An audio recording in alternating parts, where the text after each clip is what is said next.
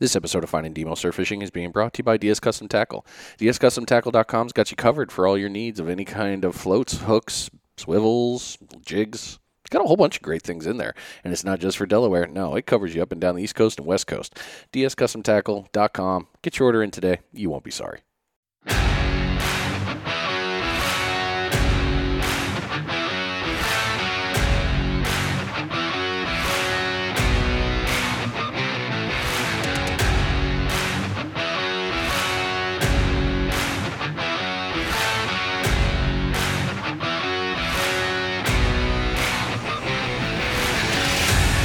Yes. New week, new episode, hell, new month. Yeah, coming off a little bit of a break there, huh? Yeah. I decided to take the month of July off, had some stuff to take care of, and it was needed, man. It really was. I didn't think it was as crazy as it had been, but yeah, sure enough, it was definitely something that had to happen.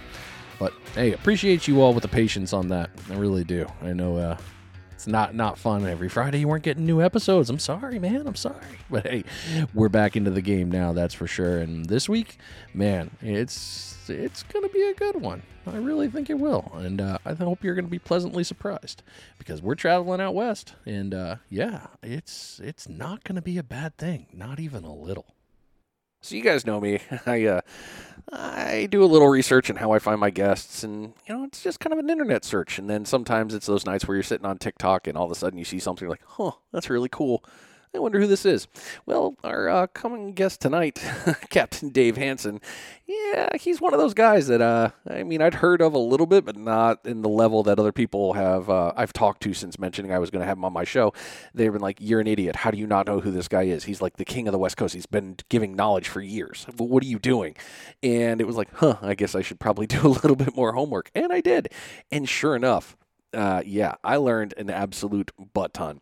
So tonight we are talking with Captain Dave Hansen, your saltwater guide. You can find him on all social media platforms this way: Facebook, Instagram. Instagram's a little different. Your Saltwater Guide 62. It will be hyperlinked back on the website and on the page, so you can find it there. YouTube, all of it there, TikTok, and also with that, if you didn't know this, he's got a great podcast as well. Lots of cool knowledge coming out of the West Coast and beyond. So you guys are in for a treat because I know I'm going to get my teeth kicked in here with all the knowledge that I'm about to get.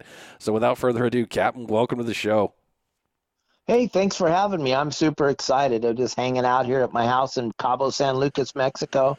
It's about 100 degrees right now. Sun's just about to set. Yeah. Let's do this. Yeah, you got some weather. I mean, I've seen some great posts out of Cabo lately. Some roosters coming in. What was the other couple? I mean, just off the shore, people have just been crushing it in the surf. Oh, we're in the middle of a big El Nino push coming to Southern California, and we're getting the benefit of it down here. We got 87, 88 degree water. It's July. What is it, the 5th, the day after the 4th of July? The water's already 87. I can't even imagine what it's going to be like down here in August. It's crazy right now. All right, you're going to have quite the turn, that's for sure. And that's great because the tourist season is going to keep coming and people are just going to be rocking it and getting good fish. So maybe it's going to be a super year for you guys. Oh, I think it is. I think it's going to be a super year in Southern California. Things are just getting ready to start up there. I mean, they've had the bluefin, and that's basically where I fish at. All my members, everybody that I work with, all the people that I teach. It's all Southern California. My father started up in San Clemente, California. He didn't do it that long. He just started in 1947, and he went on to have a stellar career that lasted 70 years. And we just lost him last year. But they named Dana Point Harbor after my father because he had the very first business in the harbor. He moved his sport fishing operation to Dana Point in 1971. Before that, he had it off the end of the San Clemente Pier. You guys on the East Coast and in Gulf of Mexico, you guys call them head boats. Out here on the West Coast, we call them sport boats. And my dad was able to grab and put together a fleet by the time he was done, he had 9 boats in his fleet and another 9 running out of his landing in Dana Point. So he did pretty well for himself. Yeah. For a guy that started carting fish off the end of the San Clemente Pier for a quarter a wagon load in 1938. He did pretty good. Yeah, I think he won. Cool. Yeah, he did okay. Well, that's cool. I didn't know that they named the marina after him. I mean, it's a big one too. Yeah, when you pull into the harbor in Dana Point, on the right-hand side as you're driving in the harbor, there's a great big sign that says Don Hansen Memorial Harbor. It's pretty cool. It's hard to not have a tear drop out of your eye when you see that. Yeah, I can imagine. And I'm sorry to hear about him passing. It sucks. It's never fun to lose a parent, that's for sure. And I'm glad that I know you're going to tell us about it here, and I read it on your About You page. I mean, you spent years cutting your teeth learning there from the beginning. So I don't want to try to take any of your time on the story there, but yeah, you got a lot of time with him, and I think that's awesome. That's not really good. Oh, it was incredible. I grew up on the boats. I remember going out my very first time with my dad. My mom put my shoes on. I can remember it right now. I'm 62 years old, and I remember I was 3 years old. And I remember my mom putting my shoes on, sitting on the counter in our house, telling me we were going to go out on the boat with my dad. I didn't know what a boat was. I didn't know what a pier was, but we were going to the pier to go out with my dad on the boat. And I was like, I don't care. I'm going with my dad. That's all that mattered. And then that was it. Once I saw that whole thing, 3 years old, I knew what I wanted to do. I wanted to be a boat captain because that's what my dad did. And you did it with so much more. You're a 100-ton captain, and that's in itself is huge. I just learned a lot more about that recently when my brother just graduated from the Merchant Marine Academy. So I've been learning about different tonnages and Coast Guard licenses, and I'm like, man, anybody that's get these big licenses, y'all are impressive. That's a lot of knowledge that you've had to put down on paper. So big kudos Thank you to very you, much. sir. I appreciate that. Thank you. Well, Yeah, I got lucky growing up in the business. luck, That's for skill. I don't sure. know.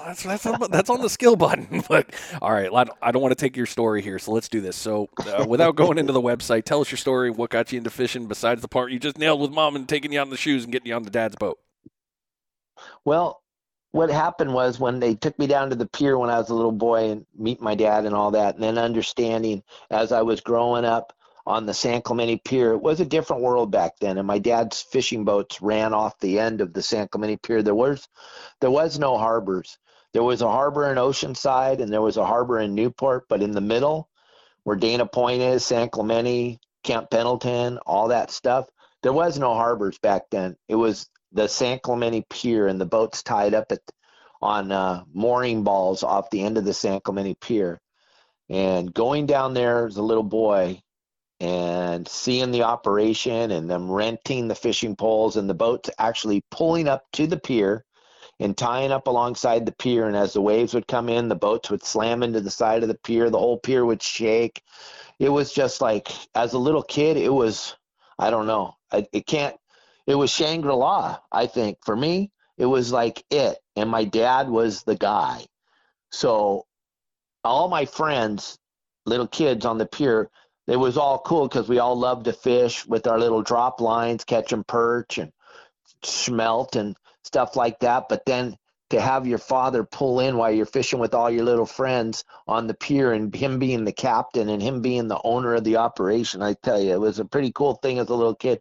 But one thing my dad did never promise that he would never do, I'm sure is what he told all the guys that work for him, but he was never, ever going to let me wander around with a silver spoon hanging out of my mouth. So he made me work from when I was 13 years old, working in the office, renting the rods and cleaning the fishing poles and doing all that stuff. And then when I was 14, I got to go out on the boat for my first time and be the deckhand, which basically I was in the way. And then at the end of the day, you get to clean the boat, wander around and try to learn and try to understand. And then back in those days, we'd catch 1,600 fish on a trip per day and then have to clean them all at the end of the day. And as a little kid, that was, like I say, it was Shangri-La. There was nothing better. It was my whole world.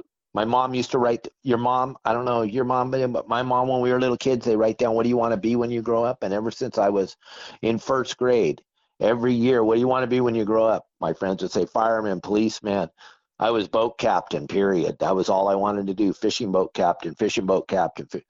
And then I remember when I was 15 years old, I got my first job as a deckhand, second deck on a boat in the summertime, and that was it. I'd made it. I was the big time. I was getting $14 a day plus tips, fish cleaning money. And for a little kid back then, that was a big deal. That was a long time. That was 1975, 74. that was a big bunch of money for a little kid. It was all cash at the end of the day. It was so cool. But all I wanted to do when we were on the dock was go out fishing. So what we would do on the pier or on the dock when we were not fishing, we would fish, wait for the boat to go out, fish till it went out again. And then it went from there. We were in Dana Point Harbor running the boats out of the harbor. And then a bunch of crazy stuff happened in school, and they wouldn't let me go to school anymore. And that's a whole different story. That would be a whole different X-rated thing or something. But we'll just say by the time I was 16, I wasn't allowed to go to school in the state of California. And so my dad said, you can either go to school in Arizona or you can go to work on the boats full time. Thank goodness I picked work on the boats full time, and I've been working on boats full time since I was 16 years old, and I'm 62 now. And basically what's happened in the last year and a half, because of my social media presence and my website and everything else, I've been able to basically retire and do whatever me and my wife want. But for the first 44 years of my career, I fished every single day, 18 hours a day, 7 days a week in the summer. And we fished probably 250 days a year for the last 44 years. Jeez. And that's 44 years of cutting your teeth from all aspects, too. I mean, you started at the bottom on the deckhand, you know all the facets and learned all the business pieces and just created so much more. And then with the bloom in the technological craziness and all the .com boom, you harnessed it and showed even better ways to get better. And that's brilliant and well done to be able to stay ahead of that curve. And you've helped, countless. Let's just call it countless, because I could say millions. But you've helped so many with the website, and I know we're going to get into that one here in a bit. But, yeah, you really pushed yourself and you made this. Could you ever imagine looking back that, holy crap, this is where it got to? No, not even. I wanted to think outside the box since I was young. I always wanted to be outside the box. And I got sober when I was 28 and a half years old, and that's when the whole entrepreneur thing started, and that's when there's got to be a better way, there's got to be a softer way, a kinder way to run about this whole sport fishing thing. Because growing up in the industry like I did, if you were not on the inside, you were way on the outside. We wouldn't let you in. We wouldn't share any information with you. If you got caught sharing information, you were pretty much not going to get any more information. It was a dog eat dog, cutthroat type of thing. And probably by the time I turned 30, I was like, there's too many people with private boats that what we used to say was it's hard for me to even say the words, but growing up in the industry and being in the industry, when we would see the private boaters, we basically thought you guys were a bunch of idiots because we were the kings. We had all the information, we had all the bait, we had all the spots, and then you guys, we would figure the reason why you fished around us because you followed us all the time because you didn't know what to do. So we figured. And then I had an epiphany when I got sober, and I stood on the side of the dock and I was like, wait a minute.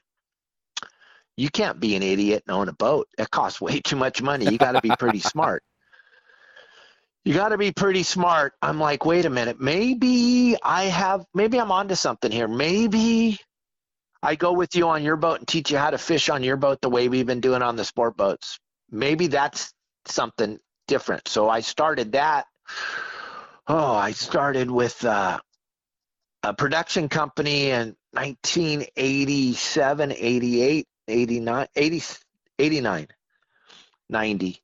And we put together how-to videos on VHS tape, and we gave you the fishing spots and how to fish them in Southern California, the Channel Islands, Catalina, San Clemente Island. And this was in 89, 90. VHS tapes. A lot of you are going, what in the heck is he talking about? That's kind of how we did it. And we had VCRs. If you wanted to watch one of these, you had to buy it and put it in your VCR and watch it and write down the notes. You couldn't put it in your phone, take it with you. And that was the beginning of my business, where I would go with you on your boat and teach you how to fish on your boat. And no one had ever done it before. And if you say you did, well, nobody knew about it. So you probably didn't work very much. And we started doing that. I didn't know what to do. I had no idea. No one had ever done it before. But I thought, man, if I could just go out with these people on their boats and show them what we know, it's going to change what they catch. And the industry thought I was a sellout. And The inside, they were pretty pissed at me. They were pretty upset. They Yeah. were pretty upset. You're Dave, you're giving away all the stuff. I'm like, I ain't giving nothing away, dude. I'm selling it. That's business right there. I mean, either become more or less, but more is better. Right. So that was kind of the beginning of this whole thing. So Man. it got really, really good for a very, very long time. It allowed me to have a really cool lifestyle, and I got to meet a ton of superhumans, really, really good humans, going out with them on their boats and teaching them how to fish on their boats. And it was fun. I had a blast. Don't get me wrong. It was the most coolest thing I'd ever done. And now there's a bunch of copycatters nowadays, but back then there was nobody doing it. It was, you either figured it out on your own or Captain Dave went with you. I choose the latter personally. If you can show me the way to learn, Yeah. I'll take the master class any day of the week and twice on Sunday to become better. And you know what the funny thing was is really honestly we didn't know what to charge. I didn't know anything. You already heard my beginning of my story. I basically didn't go to school. I didn't have a lot of education as far as business goes. I had zero. And I remember back in the day when I started this, if you made $100 a day driving a sport boat with 100 people's lives in your hands for 20 hours a day, you were making a bunch of money. And I was like, what do I charge? And I thought, maybe I'll charge them $200. Let's see if anybody bites. And there was no internet. There was nowhere to put your wares. There was 2 newspaper magazine type deals, but they were basically newspapers that would come out every week. One was the Western Outdoor News and one was the Log magazine. And they were both paper. They weren't real magazines. But that's where I put my ads in the very beginning because I didn't have any money. I didn't really know anything about marketing, but I said, hey, Captain Dave will go with you on your boat and teach you how to fish. And I'll be go to heck if the phone didn't start ringing. Oh, and it works. See, that's the best thing. Once you never know, you go high, and if somebody bites, all right. And if it gets too busy, I mean, just add hey, all right, I need to increase my price then because apparently this is a good commodity. Yeah, and my at the time my girlfriend, she was the head of marketing for Verizon, and she was listening to the phone calls all the time because she is business. I wasn't. She was like, "All right, honey, listen, you need to raise your prices." I Yeah. was like, "What? Excuse me? No, I'm working every day. I don't want to." No. She goes, "No, I listen. Nobody says no." I'm like, "Okay, that's good, right?" She goes, "No, we got to figure out when they'll say no. You're not there yet. You got to raise the prices." I was like, "You what? Huh?" That didn't make sense to my silly old man, but I started listening and paying attention, and then it just got better and better, and things got better and better. And I'm not the greatest fisherman in the world. I'm not the greatest marketer in the world. I just did something that no one else was willing to do: go with other people on their boats and teach them how to fish. And it was the beginning of the company that I have now, which is called Your Saltwater Guide. I'm almost impossible to not see. If you Yep. go on social media at all, I am on there on every platform. And we get millions and millions of views a month. We've been as high as 70 million views a month, and we've been as low as 12 views a month. But right now we're staying at right about 30 million views a month across social media, which is pretty unbelievable. That's just goes to show again another plug on it. Just goes to show all your hard work has brought you to that point, and that's just phenomenal, sir. Well done, all the way across. Well done. Thank you. Yeah, it's crazy, right? Yes, sir. Well, hey, it's perfect. That's what it is. It's just perfect. Well, Well, thank you very, very much. sure. So you've done a lot of fishing in your life. We've just talked about that, and you do a lot there. Nowadays, what type of fishing do you like to do? Well, nowadays, because we live down here in Cabo, so my thing is rooster fish fishing. That's what we do down here because it's the closest thing to fishing the coastline up in California. But if my wife and I go to Southern California and we have a boat up there, and when we go to Southern California, we only want to fish for calico bass. We only want to fish calico bass. That's my wife and I's very most favorite fish to fish for. You're always in a beautiful spot. 90% of the time you're anchored up, so you're actually enjoying your boat. You'll have your music on, you'll have a couple cold beverages, you're setting on the anchor in some beautiful cove along California coastline, and you're actually catching a fish every time you throw your line in the water. Down here in Mexico, we can catch anything. We can catch wahoo, dorado, yellowtail, tuna, marlin, but that's not what works for me and my wife. I'll take you, and we'll go catch them, and you'll have a blast. I have no desire to wind them in anymore. I want to catch those rooster fish on the beach. You can't do that very many places in the world. Guys in Florida can't do it. Guys in Texas can't do it. Guys in California can't do it. You can fish your whole life. You're never going to catch a rooster fish. Come here. There's a real good chance the day you show up, we're going to get on the skiff and we're going to go and we're going to get a rooster fish, because that's how many are here, and we got it pretty dialed in. The rooster is on my list, of course. I mean, I recently learned about more about that species after I was following another company down in Central America there, and I'm already going to blow this one because I can't believe I can't remember it. I know I'm going to look at this after and be like, yeah, Brian, there you go, genius. But seeing how they were out there just catching and just pulling up this monster fish, and it's a beautiful fish. It's probably one of the most gorgeous fish in the ocean. I am enthralled with it. So the idea that you can sit at the beach, and beach fishing is obviously my favorite, hence why I have a surf fishing podcast. But I mean, the idea that you could sit at the beach, cast out, and catch a rooster and not have to use the kayak, not have to do the droppers, not have to do any of that. You can catch it from the beach is amazing. Yeah, my buddy has Surf Fish Cabo. Wes is his name, and he is the magician down here. He's the madman. He grew up here since he was a little kid. He'll take you out, and you'll have time of your life fishing for those things. It is insane. I don't do anything for money anymore as far as fishing goes, except run my website and all that stuff. I don't take people fishing anymore. I did it for 44 years at the highest level you can do it. Now I go fishing with me and my wife for fun. And you're still sharing the knowledge, which is wonderful. And it's kind of funny you brought up Wes, because I may or may not be talking to Wes soon. Oh, he's such a good human. He's a really good human besides a phenomenal fisherman. Well, I'm excited. He's just a great human being. You just doubled up my excitement for that podcast now, too. It's so funny that you guys are, I mean, of course, small world, Cabo in that area, but that's really great that you guys are linked up. That just brings it even more funny for me. I'm so lucky because Akuma is my fishing rod and reel sponsor, and they're his too. So that's what got us hooked up together. We may have found each other eventually, but when I first got here to move to Cabo, him and I hooked up the very first time, and I just wanted to go see what he was doing. So I went with a couple of his clients and just went down to the beach with them and was like, oh my God, you got this.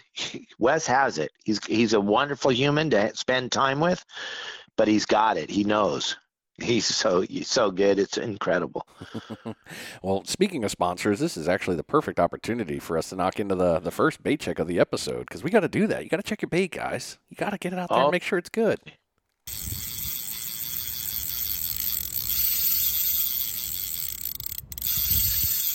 It is that first bait check of the episode. Bring that line in. Make sure you got the proper bait on there. If nothing's hit yet, hey, change it up. You got to change it up a little bit. You can't keep throwing the same thing. It's called insanity. Change it up. Change where it's on the top or the bottom. Throw it back out. Maybe it's a different thing you needed. This bait check is being brought to you by the Kids Can Fish Foundation. Kids Can Fish you've heard me talk about it every week. I love this group. They're out of St. Simons Island, Georgia, and they are putting on these clinics to get kids out fishing. All your donations go back into it so kids can go out and do these clinics to come home with cast nets, rods and reel combos, education. All these pieces are put together through that. On top of that, too, they've got the St. Simons Island Running of the Bulls tournament. You'll see me there. I'll be there in October. All the money that comes from that goes back into the foundation as well, and there's a lot of cool donation things. So go over to kidscanfish.net, help them out and do good things. And like they're always, I love saying this, more tackle boxes, less X boxes. Good company right there and good people. All right, sir. So what is your favorite thing about fishing? The bite. Yeah, it's hard not to for that. That is what it's all about. And what you just talked about a second ago with the children, there's nothing more important than getting kids out fishing. I talk about it a lot on my podcast. I talk about it a lot on my website. I talk about it all the time because it's so, so important. to make sure that we're passing this passion, this love, this addiction onto our children and onto our grandchildren and onto our friends' children. A lot of kids don't get a chance to do it because they don't have a person in their home that fishes. So if you have the opportunity to take someone's kid fishing, you better not blow it. You better do it. Right? Yeah. I mean, that's how this whole knowledge piece, and I love that you've brought up from where you started to where you are now, because you've definitely had an influence on thousands of children and that have come on your boat or any of the other things that you've done with that, especially with your knowledge that you've been passing on online. You know, all this one, they're going to be the ones teaching theirs, and they're the ones that are going to be able to, one of them is going to become a scientist that's going to learn about fishing and maybe find a way to save a species or discover a new one. Getting these kids out there is huge. It's so important now. It is the very most important thing. And you know what's been really fun is, as I've grown up in the industry and as I've touched all these different people's lives with fishing, I've gone to these children's schools for show and tell. I've gone and done presentations for the kids. They're like, Captain Dave's going to come to our school and talk about fishing or talk about the passion of fishing. And your thing, fishing off the beach, my good, there isn't anybody that can't do that.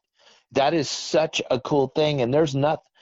Going fishing is such a great release for children to see what's going on in the world and see that it's okay to be involved in going outside and being in the sun and being in the salt or in the fresh. I like lake fishing. I like stream fishing. I like fly fishing. I just like fishing. Like my wife says, if I could pee a puddle, I would probably fish in it. That's a good one. Thank you. But it's true. And man, if I see somebody's child standing there staring at them as they're winding in a fish, I literally will try to throw a rock at them.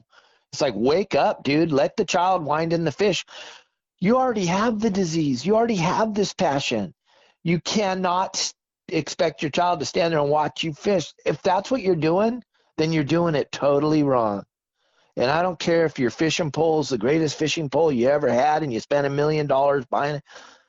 There is nothing more rewarding than hooking that fish and turning it to your child and handing them the pole, or your neighbor's child or your grandchild, letting them wind in the fish. Stop winding in fish when kids are on the boat, please, or on the beach. Let them wind them in. And that addiction automatically comes for free. And they can get it anytime. And there's so many worse things they could be doing. Put them on the friggin', get them out there and let them catch. So much good things. And that smile. I mean, is there anything better than a kid that gets that fish and is just like the super beam of, I did this. I did this. Oh my gosh. And I see the people, Brian, down on the docks or at the lakes where they're yelling at the children that are fishing. They're like, you can't fish here, get out of here. Yeah. And those are the same people that are bitching and complaining that, look at those kids, all they do is sit on their electronics. No, they're outside trying to have fun, and you're crushing them because, I don't know, something bad is bad in your life. But gang, think. The words that are coming out of your mouth, think about it. Stop. If I tell all the kids, fish wherever you want, and if somebody's giving you a problem, call me. I'll talk to them. I'll come down there. Really? Going to give a child a problem for fishing? Are you kidding me? Yeah. With what's going on in the world today? Stop. Let them fish. Let's go fishing. Yeah. Let's go fishing, for goodness sake. Oh, this water's private. Shush. Be quiet. Be quiet. That one's always a good one. It's private. No, it's not. If it's Brian and I, and we're climbing over the fence, and we got a bucket of goldfish, and we're gonna go slaughter all your largemouth, yeah, okay, yeah. I got it. But if it's a couple of little kids with their skateboards skating to go fishing, stop. Oh, so true, so true. Right? It blows my mind. I still don't understand people sometimes. Like our industry, I love it. I love fishing. And I've been fortunate enough that I've been able to talk to some great anglers, a couple of international episodes that have just even more eye-opening. But the one thing that always brings back is when people talk about kids and passing on the knowledge. That no one hesitates. They're like, yeah, absolutely, bring kids. What do we need to do? What can we do to get them on all these? And like I was talking about with Kids Can Fish, when we do that tournament, it's 2 rods per person. So you got 2 for you, 2 for the kiddo. But you're out there and it's like, all right, come on. You're going after big bull reds, and you just want to see that 40, 50 incher get pulled in by your kid. And you're like, you're doing great. Just keep going. And you're just coaching and smiling. And when they finish it, it's one of the greatest accomplishments in the world. And they're just like, I'm Oh, good. Let's do that again. the smile, you can't buy it. Like you No. said a few minutes ago, you can't buy that smile. I don't care how much you got. Mm-hmm. One thing I teach on my website and in my seminars and on my podcast is how important it is to do everything right when you take a child fishing. I have a different way of looking at it than most people, but if once they listen to me and they stop and they go, oh, you're right. First thing is make sure that whatever their device is, their cell phone, their iPad, whatever it is that they're on all the day, you better bring that with you. Let them play with it till you quit sucking at fishing, because if you make it where they can't bring their electronics, then they don't want to go. Yep. And you just lost them and they're never coming again. So I make sure that the cell phone or the iPad is fully charged and it's going to work. But when they go fishing with me or they go fishing with one of our members of our website, those guys that are members of the website, they no longer suck at fishing. So their kids are going to catch. But the people that suck at fishing and then they don't let the kids bring the iPads, and you're out there and you're not catching anything all day and you're dragging them around and the weather's rough and cold and windy, they're never going again. Nope. They're not. They're begging to not go. Yep, for the rest of their life too. Until somebody takes them on that one day where they're like, "Fine, I'll go," and then they get it done right, and they realize, "Oh crap!" And here comes next month's salary. I need this, and then we need to do that. It's like, all right, cool. Right. Now you got the passion. Now you got it back. Yeah, but you never had to blow it. Nope. You could have been good. And I always tell all my guys, as soon as the fish start biting and they've caught 3 or 4, go home. And they're like, what? And I go, yeah, stop when they're biting. Go home. Because then tomorrow morning when that child wakes up, he's going to go, Dad or Mom, can we go fishing? Yep. When you hear your child say, Brian, Dad, can we go fishing tomorrow? You just won the lottery. There's no lottery on the planet that's better than that. Your heart fills up, your eyes water, your smile gets ear to ear, and you're like, I did it. I did it. But if you go and they bite for a few minutes and then they stop biting and you make them stand there and catch nothing, how dare you? You just ruined it. Don't ruin it. Come on, you guys. Think. Don't agree with what I tell you. That's fine. Go blow it. I'm just telling you from years of blowing it. I got the recipe now. I am very fortunate when you brought up the kid. My daughter, I was very lucky in this. She's joined me a lot of adventures, and she has the bug anytime. And, yeah, you're right about the iPad. I told her, yeah, bring it. I mean, if we got nothing going on, well, what am I going to do? Sit and stare at you? No, when the rod goes off, oh, man, I think I've seen that iPad I think I've seen it be a Frisbee a couple times. Where I'm like, don't throw the damn thing. Then you go, wait a minute, she threw it. That's rad. Yeah, throw it. She's running for the rod. And she sprints. Like, she kicks. She would knock me out of the way to get to the rod. And I love that about her. I'm like, you get it, girl. You do your thing. You just bring it in. And I love it. I can't talk about it enough. I always love those days. But oh yeah, and I watch your videos when you guys are sitting there and the rod starts to jiggle in the rod holder, and then it's a sprint to get to it. It's the coolest thing in the world. And you know, when that rod bends and that rod jiggles, everything that's going on in your mind's gone. Yep. The only thing that matters now is what's on the end of this thing. And we go right back to what you said. What's the most important? The bite. Yes, sir. That's great. There's nothing more important than the bite. Look at that full circle. Well played. Well, you've got so many. You got so many years of experience. So these next set of questions are going to be really interesting. I don't even know how you're going to do this. What has been your craziest or favorite catch? Oh wow. Okay. Yeah. Peacock bass fishing in Florida. I was down there in Fort Lauderdale working on a big Viking. We were refitting it at the Lauderdale Marine Center, and one of the guys on the docks, and I'm sure they're listening. One of the guys on the dock runs one of the towboats, and him and I were talking about fishing, and I don't even know, we got into this, and he's all the Dorado, they call them dolphin fish in Florida. We call them Dorado here. mahi in Hawaii, but same fish. It's such a bitchin' fish, it gets 3 names. But and I'm like, nah, I don't want to do that. What? And he goes, well, have you caught a peacock? And I'm like, no, I don't have time to go to South America. He's all, no, they're here all over in all the canals and everything. I'm like, come on. And he hooked me up with this guide because I'm not going to go try to do something. Anywhere I fish in the world, the first time I go, I always go with a guide. Yes. I just don't, my time is way too valuable, bro. I'm not going to try to figure it out on my own. I'm way smarter than that. I'm going to go with the guide, and I'm going to watch exactly what he does, and I'm going to do and then when I go back the next day, I'm going to do exactly what he just showed me. I'm not going to try to reinvent it. Why would I do that? Exactly. and so we went down to this pond where he caught this tilapia. He threw his net, which we can't do in California or in Mexico. We can't throw a net. Only the citizens of Mexico can throw the net, and in California, no one can throw the net. So I don't know anything about throwing the net except that it's cool to watch other people do it. And he threw the net. He caught a bunch of tilapia. He caught like 25 tilapia, put them in the bucket, and I go, and he doesn't know me and I don't know him, okay? And I go, 25 baits. We're going fishing. I go, that's not enough baits. He goes, oh, trust me, that's enough baits. In my head, I'm thinking, well, you don't know who I am. But, okay, I've never caught enough of anything my whole life. And we went from there down to this other lake, and he goes, are you cool jumping over a fence? And I was like, oh, that's my language right there. Well, I look 61, but I act like I'm 20. Watch this. I leaped over that fence, grabbed the bucket. I'm all, here. He goes, yeah, just toss it right over there. And it was full speed, 25 baits, 25 peacock bass. We were back at the tilapia lake about 25, 30 minutes later, getting 25 more. Oh, It was insane.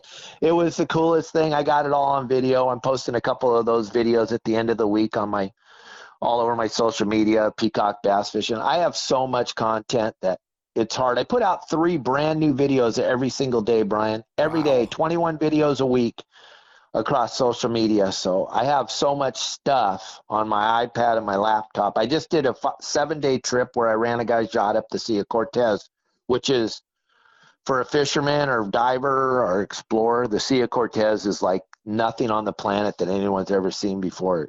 They used to call it God's Aquarium. Jacques Cousteau called it that. It is unbelievable. And I got a bunch of video for there. I'm sorry, I jump all around. It's all good. You're doing great. I got Keep ADD. it going.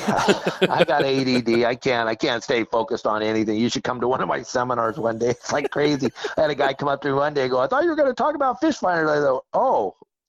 I looked at the poster. I said, yeah, I was supposed to, but oh, well, wasn't that exciting, though, for an hour? He goes, yeah, but you didn't talk about fish finders. I said, well, try tomorrow. Oh, no. But yeah, peacock bass fishing, that's probably been the coolest thing I did out of nowhere. Hit me. I wasn't planning on it, didn't see it.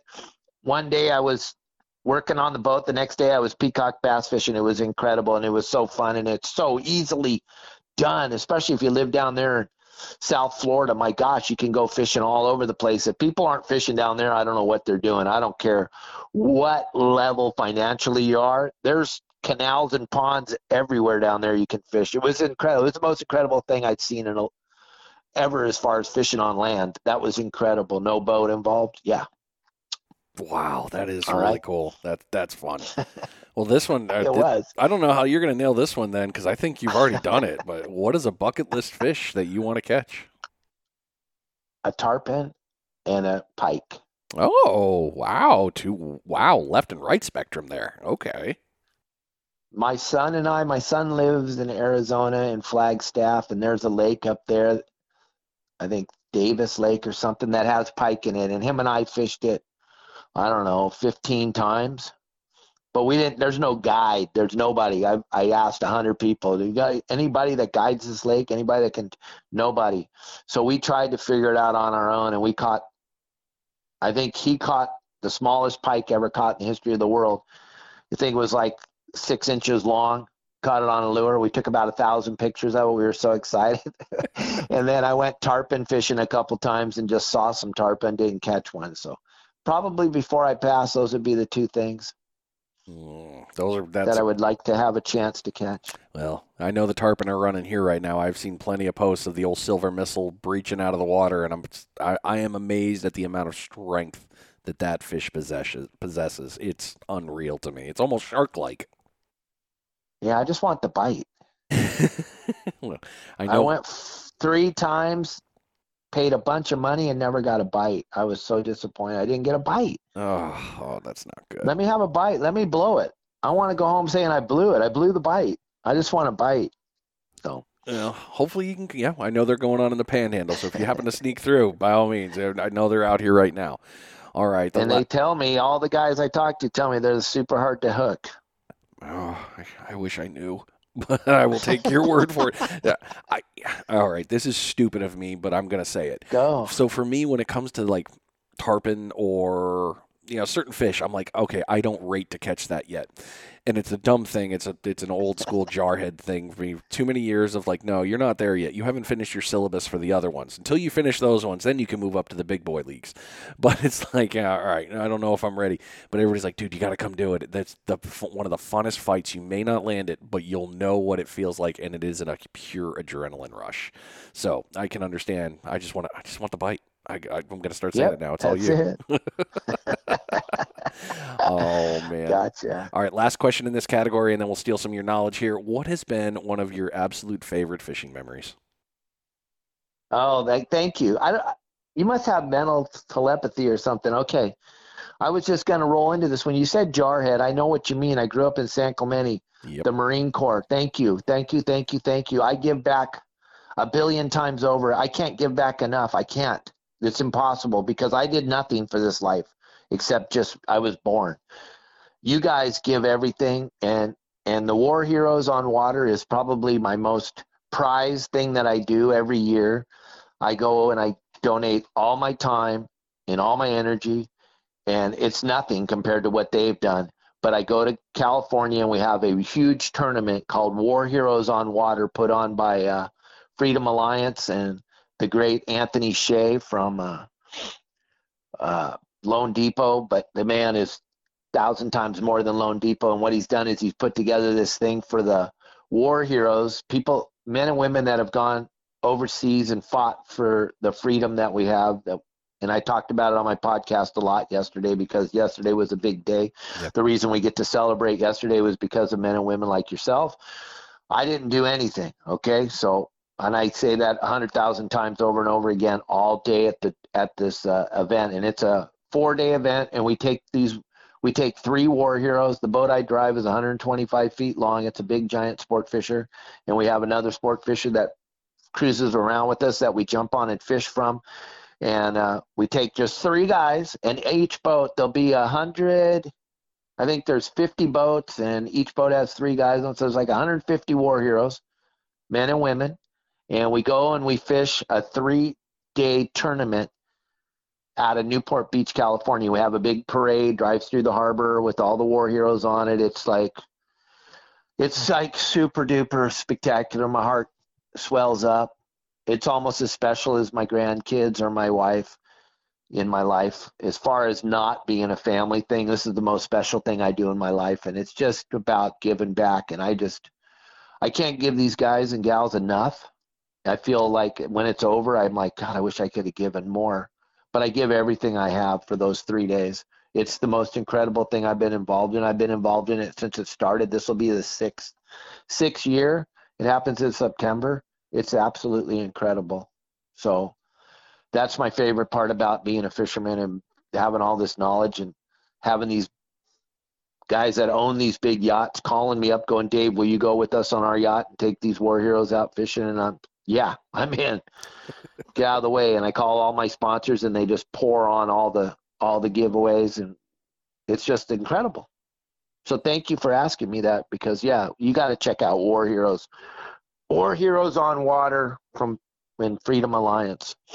It's an incredible event. Well, you guys, it'll all be linked back, I assure you, and I will make sure of that. And thank you for doing something like that. I mean, I can only imagine how great it is for them for that moment. I mean, that addiction, but also with the adrenaline and having fun, and 3 days of just super camaraderie building and memory making without having to worry about anything. That's phenomenal. So thank you for all that you do. And for War Heroes on the Water, you guys are great. And Freedom Alliance, Anthony, Shea, thank you guys. Thank you all that are involved in that program. I will definitely research more, and I'll say it on this episode. I will happily reach out to them and see how I can somehow, any way, shape, or form assist, because that is something that is just phenomenal. And thank you for doing that. Thank you. Thanks. Yeah, I think so. Well, now it's been we've been at it for 40 minutes. So that means it's another one. It's time for another bait check. It's amazing how the time flies. All right, let's do it. Yeah.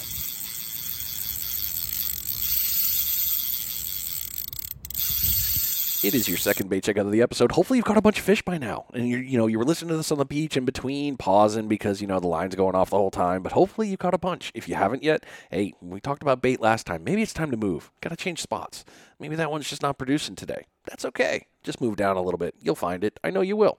This bait check is being brought to you by The Sinker Guy. Go on over to thesinkerguy.com. Take a look at everything that Chip's got going on in the Sinker Guy garage. Need sinkers? Hey, they're in his name. He's got the Sputniks ranging from 1, actually half, and higher. He can get you up to 5. If you need custom ones, reach on out and talk to him about it. He can get you set up there. Maybe you need some terminal tackle or some other pieces. He's got the Bruno rig. It's always a great rig. And he's also got the Mortician all set up there. So one-stop shop, lots of great things to pick up. Thesinkerguy.com. Get your order in today.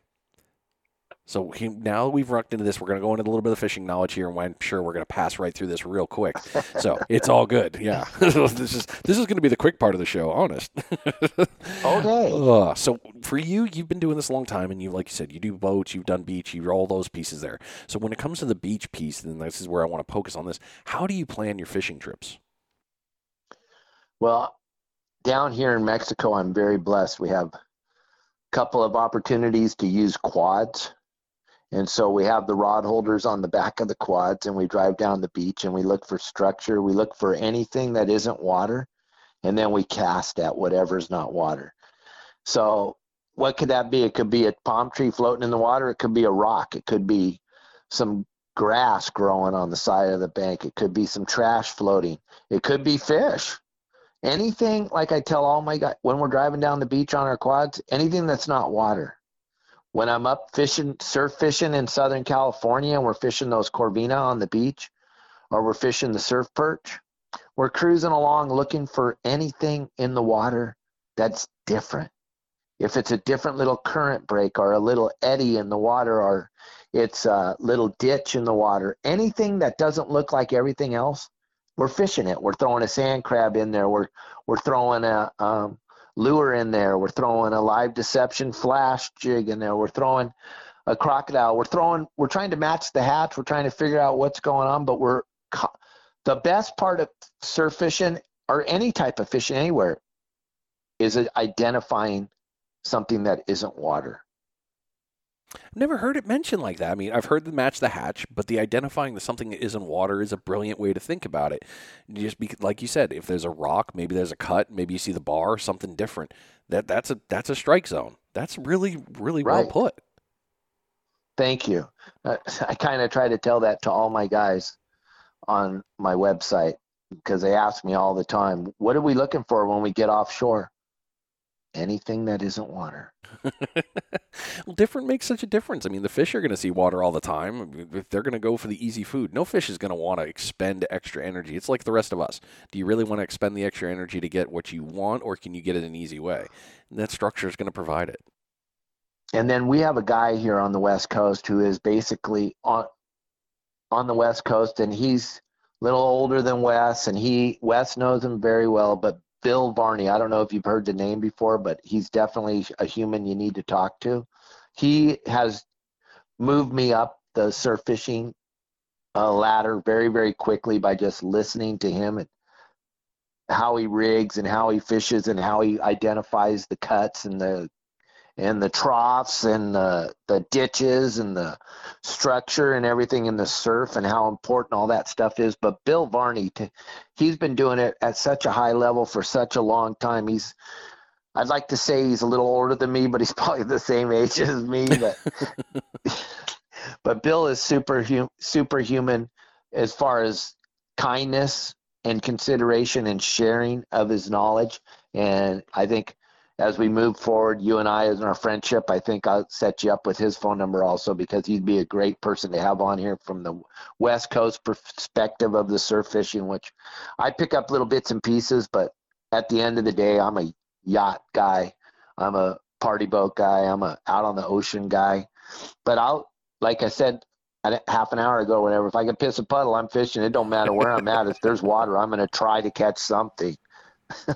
Well, see, that's one of the things that I loved about your stuff too. Is your content is, yeah, you may be a boat, but you've done all facets, and I've seen that. You have found a way to be like, look, I'm going to figure it out, and I think that's great. I think too many people have I hate to say blinders, because I'm guilty of it.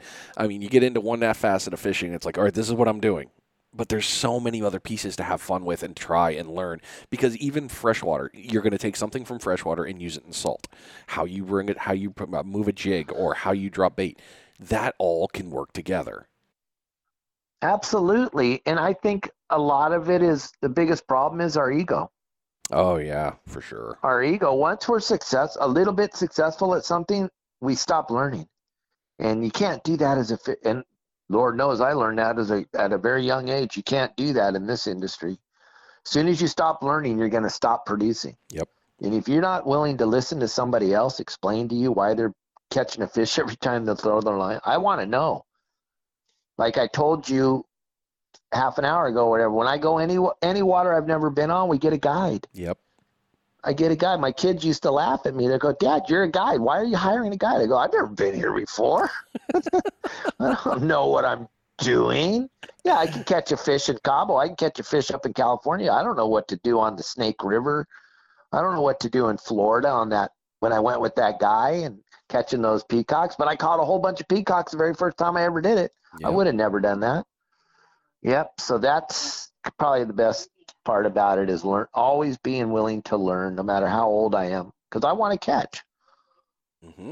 And I've said it. I've done a lot of interviews with guides, and that's one of the things that I wish people would hear. Is it's like, look, I'm not promoting your guide business. We're promoting well, we are partially. Well, let's be honest. But on the other piece of that too is, if you go somewhere, you can drag all your gear, but why? I'd rather go somewhere with somebody that has the gear, knows the water, knows these things. They fish it day and night. They know it all. Right. I'd rather go out and be like, okay, that's how you do it? Oh, damn. Okay, cool. And then bring it home and try it down here, or something different like that when I go back. Like you said, the next day, I'm going to try I'm going to show you that you taught me and I retained the knowledge. So thank you for teaching me. But it's not a big deal to go with a guide. It's worth the investment of the knowledge. Oh my gosh, so much so, Brian. And another really cool thing is, because I learned at a early age to put my ego in my pocket. When I show up, I call the guide. I tell him, hey, I'm coming. The last thing I do is tell him how much I know. I don't know anything. Why do I want to come swinging around going, hey, oh, fish there, fish there, who cares? I have never fished this water before. I'm keeping my mouth shut, and I want to listen. I want to listen to what you tell me, and I have such a great attitude when I'm out there with them, that at the end of here's what's really cool. Everywhere I go fly fishing in Wyoming, I go fly fishing in Tahoe, I go wherever I go. At the end of the day, they're letting me borrow their stuff to go fishing the next couple of days. They're like, yeah, take the rod, go fish. And I'm like, thank you. You don't have to bring a bunch of crap. Why do I want to bring a bunch of crap that ain't going to work? Yep. Just so I could say, oh, I got my very favorite fishing pole here. Big deal. Hey, I wish my favorite fishing pole could go everywhere. I know it can. I'm not going to rock a 12-footer off a boat. Nothing good will come from that. Right. Exactly. So when you've been talking about this one, have you ever noticed for your side that you have a better luck on a certain tide? There's a lot to be said with the tide and the moon, but if you the biggest problem here for me, I got to fish every single day. The only reason we didn't fish more days is because of weather, our maintenance. But fishing 250 days a year, that's a lot of days when you break it all down. And we didn't have the opportunity to pick what day the day the tide was the moon was perfect. No, we had to fish every day. I've seen them bite high tide, low tide, big tide, no tide, earthquake, no earthquake, forest fire, no forest. I've seen them bite in every condition, full moon, no moon, But yeah, if if everything worked out perfect and you could pick it, slack high or slack low is the very, very best time to be out on the water. If you're in tournaments, fishing offshore, marlin, tuna, whatever that is, that's when the fish bite. You listen to the radio, and all of a sudden the radio lights up and everybody's hooking up when the tide goes slack. When the tide goes slack, all the fish float because, and I have a whole thing on this, and we could talk about this for the whole show, but fish, you have to remember, fish, the smartest fish in the world is dumber than the smartest mouse. So if you can remember that, this will make it way easier for you. So all the fish start out as plankton. They all start out little tiny eggs. When they hatch, they got to get in little groups so they don't get eaten by everybody else. They get in these little groups, and the little groups know that when the tide goes slack, the plankton floats. They float. Everybody goes to the top to feed. As they get bigger, they don't know that they're getting bigger. They still think they're little. They're still, you see 100-pound, 200-pound, 300-pound tuna swimming in schools. If they were smart, like you think they are, they'd be out swimming around by themselves. They're swimming in schools because they still don't understand that they're big.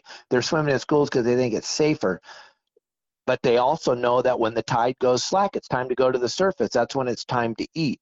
People start to forget, and they start to put way too much emphasis on how smart a fish is. That's ridiculous. They're all going to react the same. When the tide goes slack, every fish goes to the surface to feed. That's just the way it's been since they were born, when they were an egg.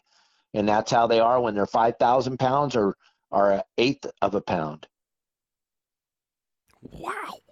See, people, look, you guys got a free one. Now you got to go back to his website because there's a ton more of this stuff on there. But I was scrolling through, I was like, oh my God, I got to watch that. When one. I got done talking, it was quiet. I was like, did you hang up? Yeah, hang up and I'm going to the beach. I think my tide might be at slack. It's the one thing I love about this. Like, we have so much knowledge in our hands. So many people have said it. You know, we've got basically a supercomputer in our hands of knowledge. And you can find this knowledge wherever you want. There's so many great facets. YouTube, all that great stuff. You can really find it. But even when you're finding this and then you get into the niches, I love talking to people that have other avenues of it, because right there, I've never seen what you had just talked about on any of the channels that I'd learned from, or any of the platforms that I've bothered to spend hours of my life scribbling notes. Not saying that I've wasted a few, but there are a few. But, all of that together, you get things like that, and it's like, oh, damn it, that's my aha. All right, now I got to do it. And I've never heard somebody give that kind of aha of a moment with that one tides. I've always heard, oh yeah, high two, bottom two. High two, bottom two. Here in the Panhandle, we're lucky. In the Gulf, we got one tide. So it's like, it's not going to affect you as much as it would if you're in the Atlantic. But still, gotcha. That knowledge is still there, because that's evolution. That's fish going to come to the surface. They're all going to do it. That's why we all find the tuna doing that. It's so ridiculously brilliant, and I feel like a 3-year-old. Well, thank you. It's like my own class. Thank I'm loving you. This. Cool. And that's just from I remember the old timers used to tell me that, and I go, but why? But why do they do that? I want to know why. So I did. I figured out why. I would watch the bait. The bait does the same exact thing. The little teeny tiny fish do the same thing. They all do the same. I'm like, aha, I got it. Now I know what's going on here. They think they're the size of bait. They don't know they're big. They're dumb. They're fish. That's why I catch them, because they're dumb. Oh, there it is right there, folks. There you go. You're all set. All right. Well, this one's going to be a dumb one then, because I don't think you're going to run into this problem. But how do you adjust your tactics for fishing when the bite isn't on fire? Oh my gosh, you have to be able to roll. Here's the deal. Old time guy told me, keep notes all the time.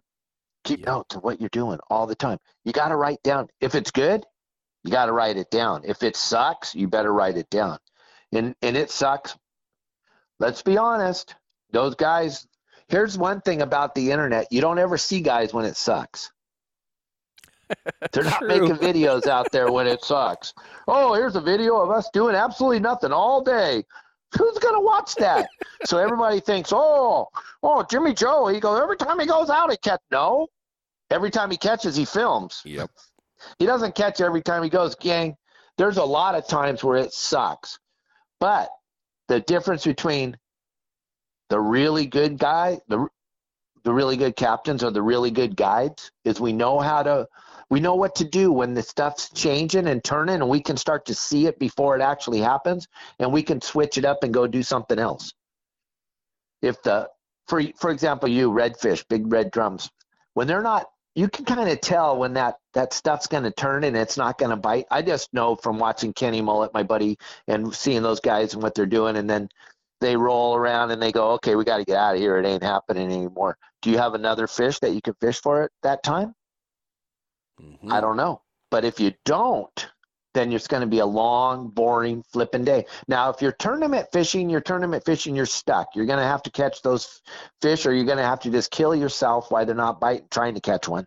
But if you're involved in the act of taking people as a guide or taking people out on a boat or going to the beach, a good thing to do at the beach, this works really well, is bring it down. Start to bring it down. Lighter line, smaller hooks, lighter sinker, strips of squid, little tiny pieces.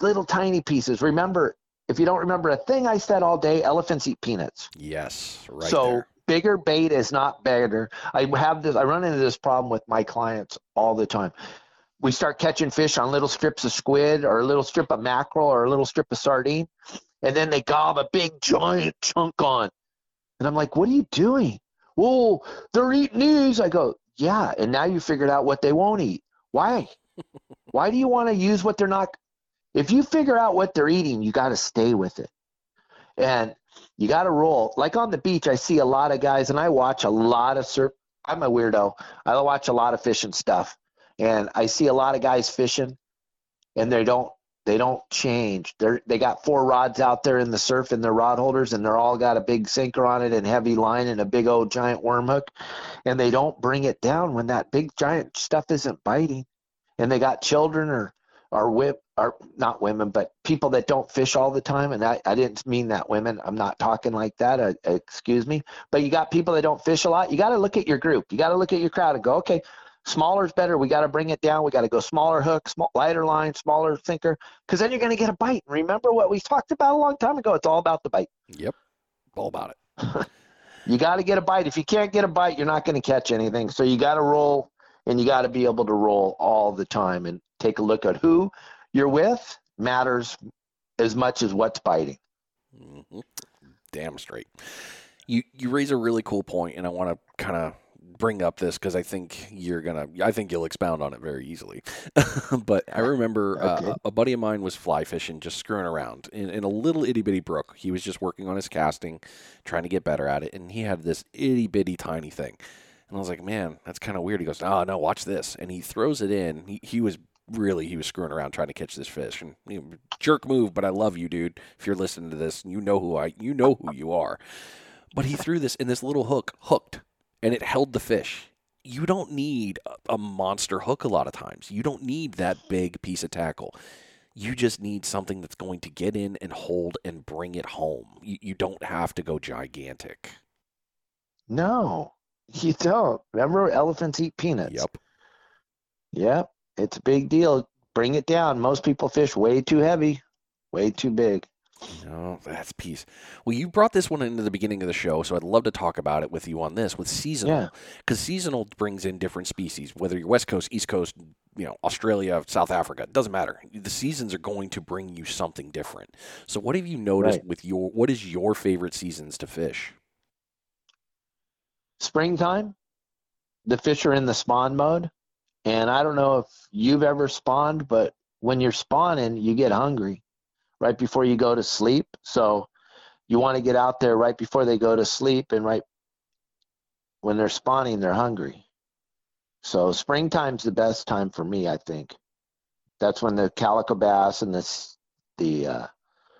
all the beach type of fish, they're all in the spawn mode. You see your fish out there when you're fishing in the surf, they change colors. The boys get way more vibrant in the springtime when they're in the spawning mode. They get way fired up.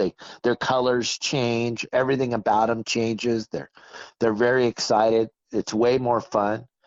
It's just a different fishery. They're more active. They're moving around. When they're moving around spawning, they're burning energy. When they're burning energy, they got to eat. So all those things set up in line for me to have a better time fishing. But also there's times where in the wintertime, you just have to flip it up a little bit. The water gets colder. The water gets dirtier because of rain and runoff and stuff. So you got to start to try to fish in your holes where the water the water might be a little cleaner in this one spot. There's going to be more fish in there feeding. They're going to be more feeding on the bottom than they are on the top because of the coldness of the water. They like to stay low. They don't like to get in that upper water column when the water's cold. So you're going to fish more of the bottom, more bottom stuff, more moving your lure slower. It's not going to be such an frantic bite as it is when they're in the spawning mode in the fall, in the springtime. And then in the fall they're waking up, the water's starting to get warmer, things are starting to change, and they get a little more active. You can get them in the mid-water range, if you will, for lack of a better word. And wintertime's probably the worst. Even though where I live, our winter it's 75 degrees, and our summer, like right now, it's 110. But in the wintertime, the fish get slow. They get lethargic. Even down here, the water gets into the high 60s, the low 70s. The fish act different than they do when it's in the high 70s. Right now, it's 87 degrees. The fish are going crazy right now. But winter time's the worst. Spring's the best. Summer, it's so dang hot everywhere and humid. It's so, where you guys are, the bugs, I can't deal. Can't deal with bugs. Damn black I got flies. a lot of friends. Ooh. I got a lot of friends back there where you're at, listening right now to the podcast going, talk about bugs, Dave. I hate bugs. Hate them. Hate them, hate them, hate them. Every time I go somewhere, I call and I talk to my buddy. They go, are there bugs? Oh, there's bugs. I ain't coming. Nope. They make the day horrible, man. It's like, come on, why? Leave me alone. I just want to fish. Right. And Brian, you stayed in Southern California. The number one thing, everyone goes, oh, climate. Nope. That's not the number one thing. The number one thing is 0 bugs. Yep. There are no bugs in Southern California, gang. There are no bugs. People don't realize There's that. No bugs. It's like a hidden secret. That's one thing I loved about SoCal. I mean, the greatest, well, I don't know if it's one of the weirdest parts. I mean, being stationed at Pendleton, I'm on the water. And then I drove home and I lived in Murrieta. So you cross over the mountain. Now you're in the Inland Empire where the temperature skyrockets. It's like, oh my God, why is it hot here? But you cross over and you get into Oceanside or you run into Orange County and the temperature drops 10, 15 degrees. And then on a weird day, you got the sea breeze. Yep, you got the breeze. And then the fun days, you see that marine layer creeping in. People are like, what is that? I'm like, oh, you guys call that fog. We call that Monday. So, yeah, that's going to be here for a little bit. Yeah, just go ahead and relax. But the weather's always perfect in SoCal. I mean, I hate to say it like that. It's so nice. No bugs, no skeeters. Well, until you get into the lakes. But when you stay to the coast, you'll be okay. But it's so nice. It's perfect on that one. Yes, it is. And you pay for it. So there it is. Right. There you go. Now you know. Those of you back east are going, what is it about no bugs? Yep. That's a huge plus, baby. Well, we don't have any bugs here in Cabo either because it's too damn hot. It killed them all. You got some humidity. I love Cabo for that. I regret not going off the boat the last time I was down there to go play. And when I will not make that mistake again next time I am in Cabo, I will be getting off the boat to go play because it's all. Yeah, call me. I'll pick you up at this cruise ship dock and cruise you around and show you all everything down here. Oh, okay. Sold. Not even a little no. Yes, absolutely. Well, we've been going for an hour here, and I don't want to take up your whole night, so we're going to rock into the closing questions here. We'll get you out, but before we do that, we got to do that on the last bait check. Yes, we do. Yeah, go for it. One more.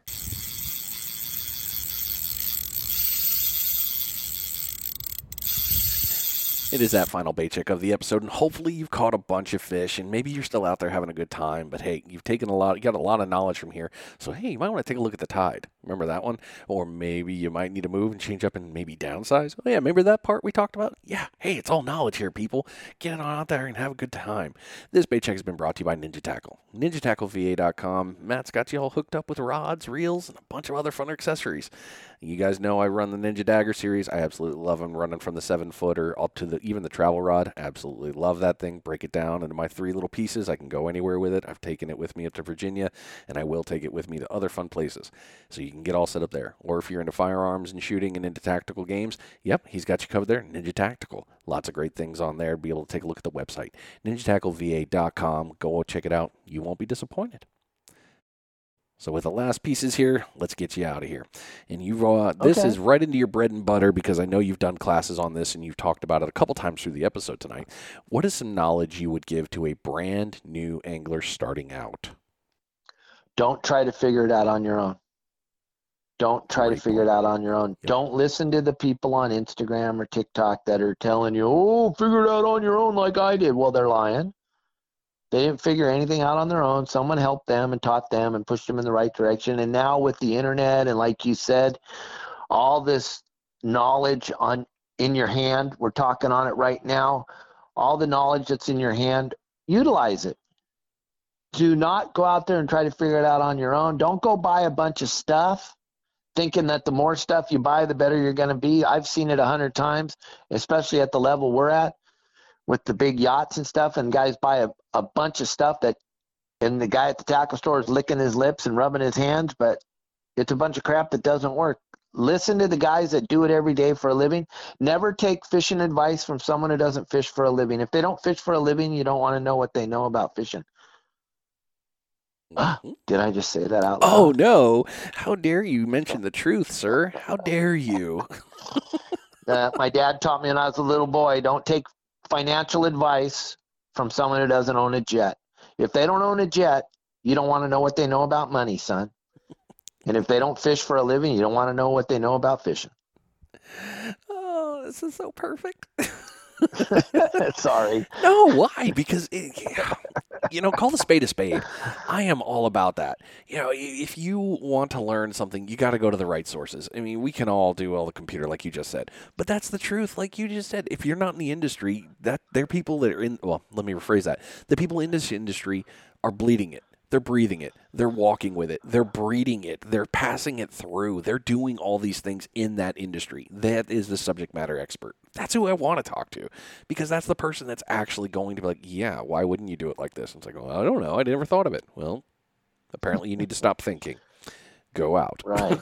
But yeah, that's the perfect truth. I mean, there's no cutting it up. There's no other way to. So accept it as it is, people. It just is what it is. Thank you.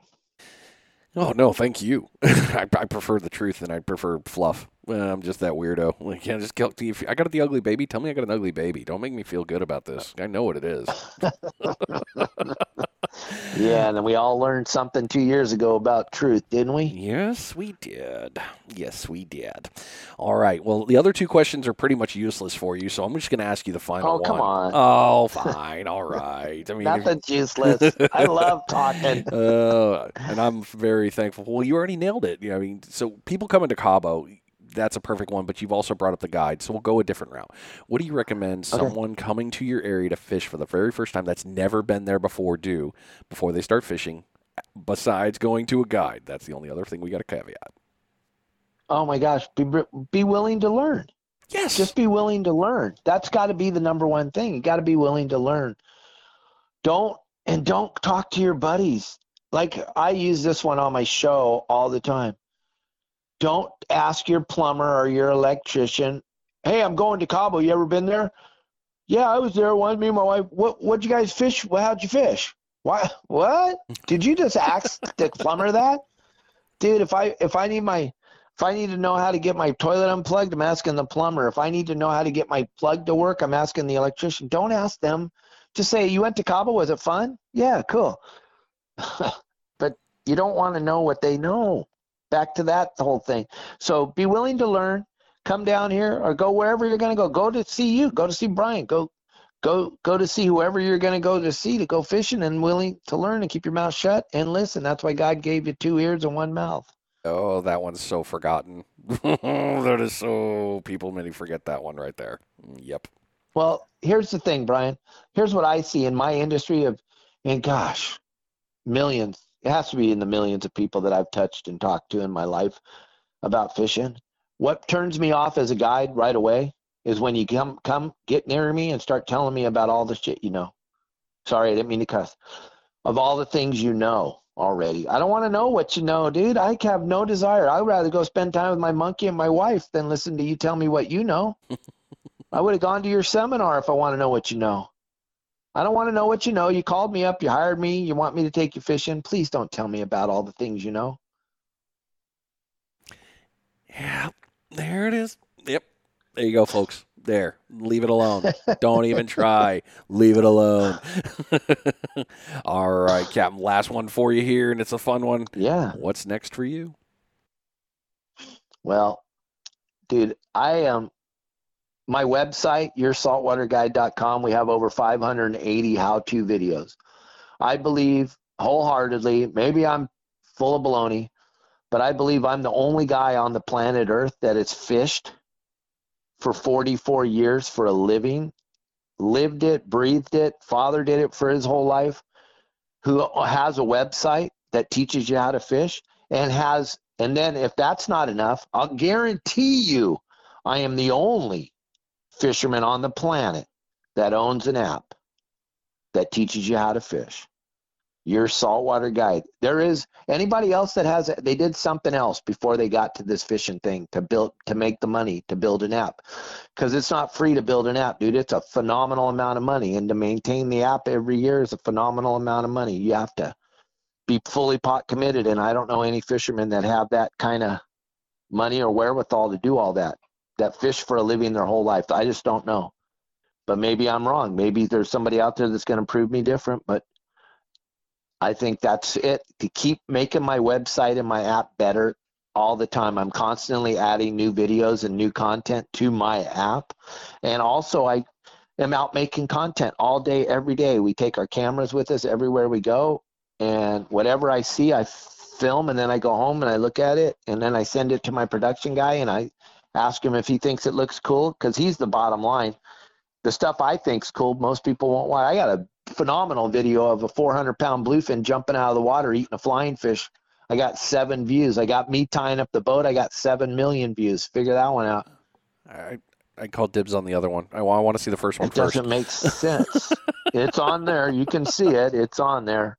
It's out floating around out there on all these videos. But yeah, just making videos and keeping the website going and keeping social media alive. I'm a freak. I'm an addict. Once I found out that people wanted to watch my videos, I can't make them enough. I can't put them out enough. I can't make enough of them fast enough. And one thing I want to warn everybody before, when you go watch my videos, understand I drip sarcasm. So if you can't handle the sarcasm, you definitely aren't going to be able to handle my social media platform. Okay, so I'm going to... And if you can't handle it, don't ask me to take the video down. Just don't watch.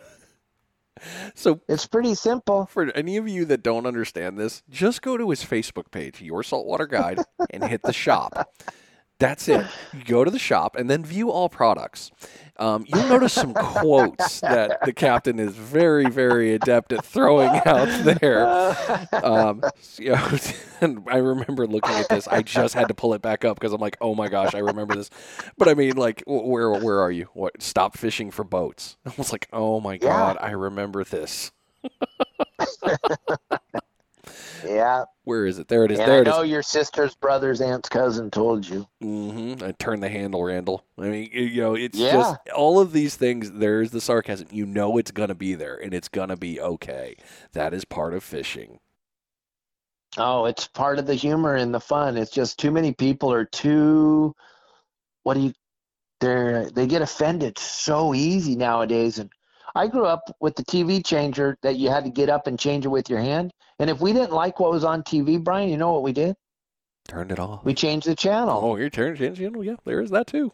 Yeah, you change the channel. I don't even understand all these people that they send me letters and they send me, or not letter, emails, and they call my phone, because my phone number is everywhere. It is. I'm the only guy that owns a website and an app that you can talk to. Find an owner of an app that's going to answer the phone. I answer everyone's call. But these people want to call me up and tell me, oh, I don't like that video, the one about it. I'm like, which one? I got 7,000 of them. Which one don't you like? Oh, I don't like the way you talk about tying up the boat. I'm like, okay, don't watch it. It's got 7.5 million views. I'm not pulling it down because you don't like it, sweetheart. Oh, man, it's there. But I love what you did talk about, too, with the app. Because, again, ladies and gentlemen, right there, you've got the supercomputer in your hand. And everybody talks about, oh, I need to learn. This is another one-stop shop. I mean, you got the app, you got the website, you have all these knowledge pieces ready for you. All you got to do is click this, and be, I don't know, willing to learn. And you're going to. It's not that difficult. Right. Yep. Well, Cap, thank you I so think much. so. No, I didn't mean to stop you there. But we'll get you out of here. You've been on for an hour and 18. I know you do longer than those, and you've done plenty of podcasts. But I am beyond thankful. I've had so much fun. I hope you have as well. But you've done so many great things for this community, and I know you're going to continue to do so. And thank you for that. And thank you for just taking the time to come on the show and spread some more knowledge out there to touch a few more people that will be out there and able to do this and hopefully catch more fish. Thank you so much.